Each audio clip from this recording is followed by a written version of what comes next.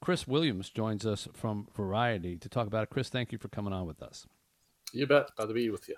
Try to, for people, let's say someone had no idea who David Crosby was other than they heard Crosby and Crosby, Stills, Nash, and Young. Tell us who he was in a nutshell and why he was special. Yeah, I mean, I think it is hard for a lot of people to separate him out because of that amazing harmonic convergence that happened with CSN and then Crosby, Stills, Nash, and Young when Neil joined. They're just one of those vocal ensembles that became a completely different voice when it was the three or four of them together. And so sometimes people go, wait, which one was Crosby? Because, Stills had a more raspy voice when he was on his own. Graham Nash had kind of a more effete voice. But David Crosby really had like the prettiest voice. I mean, he probably had the prettiest male voice in rock and roll in a way. He just sounded completely angelic, which was completely at odds with what people thought of him in real life, which was not angelic in any way. I mean, besides being initially sort of the poster boy for drug abuse for a while, and then the poster boy for 12 Steps after he cleaned up after being put in jail for 5 months. He had a very cantankerous personality. Yes. So he was also maybe the most honest guy in rock and roll in certain ways, just in terms of candor about himself, very cranky and judgmental of others.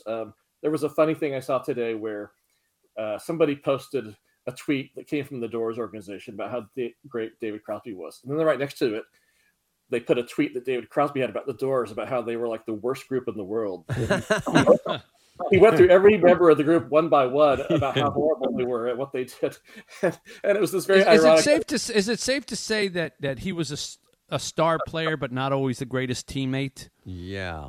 Oh, yeah. I mean, he early in his career, he's getting fired by the Byrds, right? Mm-hmm. So that's our official beginning when Roger McGuinn and Chris Hillman show up at his house and say, you're out of the band, right before they go on to record one of their greatest albums. Although he was there for, the kind of the classic folk rock stuff you were playing, like, he sang, one of their Dylan covers. So he had a beautiful solo as well as harmonic voice. But then, Crosby, Stills and Nash give him a chance to join this new supergroup.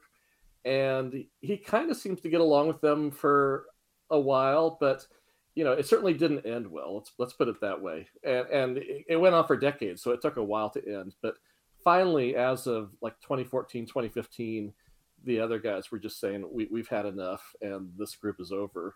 Mm-hmm. And David spent the rest of his life, unfortunately, sort of trying to win back their favor. Yeah. And he talked about it in the documentary Cameron Crowe did with him, and he talked about it in this Laurel Canyon documentary. It was like he was so desperate and almost heartbreaking how he wanted the other guys to take him back. And they never really did up till the end of his life. And you could see how that crushed him. But at the same time, you could see why it was so bad that people just couldn't take it anymore. I mean, he insulted Neil Young's then girlfriend, finally wife, Daryl Hannah, and trashed her in print. And that's when Neil Young said, okay, that's it. I've had enough. And he had his own feud going on with Nash toward the end. And so he really, even Bob Dylan talked about how, in his book, about how I like the guy, but he really pissed people off. Yeah, he's a pain in the butt. What would you say was his best musical contribution, writing-wise or singing-wise?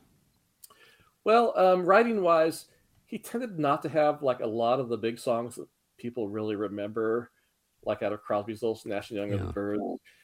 He had the title track of Deja Vu, which is an amazing song. It's like this multi-part complex thing. Some of his songs, like he admitted that Almost Cut My Hair was a silly song. Yeah. There's Deja Vu. Good as Air is his favorite. Yeah. But it's funny, like he had the song Triad, which is like one of the first big rock songs about a menage a trois. So, some people love that. Some people are like, yeah, okay, the world was waiting for that. They needed to get that as soon as possible. Yeah. And Almost Cut My Hair is like a song about not wanting to get a haircut, which seems like not a classic in retrospect. And yet he sang it so angelically it could almost break your heart. That haircut. So. Chris, I got to ask you about in 1971. He gets together This is incredible. He got together with, Neil Young, Joni Mitchell, Jefferson Airplane, Grateful Dead, Santana, and apparently they all got along well enough to do an album together. Is that correct? Well, yeah, on his first solo album, after kind of the first breakup of Crosby, Stills, Nash and Young, yeah, his best remembered solo album is "If I Could Only Remember My Name." very, very apropos. And, I don't think he meant it for a laugh, but it certainly seems like one in retrospect, given his sort of image. I mean, there's like he was a guest on The Simpsons once. This is a sidetrack, but he was on The Simpsons, and who wasn't? Like the Barney character says something like, "You're my hero, man," and but then the punchline is like he didn't even know he was a musician. He just liked sort of his stoner attitude. But yeah, at that time of that first album, like Jerry Garcia was a huge presence on that first solo album. And I interviewed David about Jerry Garcia a few years ago on the 25th anniversary of his death. And Crosby was actually crying over the phone to me, which was very touching, just because he remembered how in 1971 his girlfriend had just died in this tragic accident. She'd been the love of his life. And so David kind of just went up into the hills by himself and was taking a lot of drugs, not for the last time, and really down and out because of this loss in his life. And Jerry Garcia reached out to him and sort of got him back into loving music again, and kind of said, "Let's collaborate on your album." And that really, to this day, you could just really hear in his voice how much Jerry Garcia's reaching out to him touched him. So there were some great collaborations on that album and a few others. And he did a couple albums as a duo with Graham Nash, the first one of which was pretty great and memorable. So, people, I don't want to make it sound like people wouldn't tolerate him at all, because for decades these guys did, but sometimes they reach their breaking point sooner or later, Well, thank you for that. I mean, you gave us a lot of stories that I hadn't heard before about him, and puts him in some perspective. Appreciate that very much. Thank you, Chris. Yeah, glad to.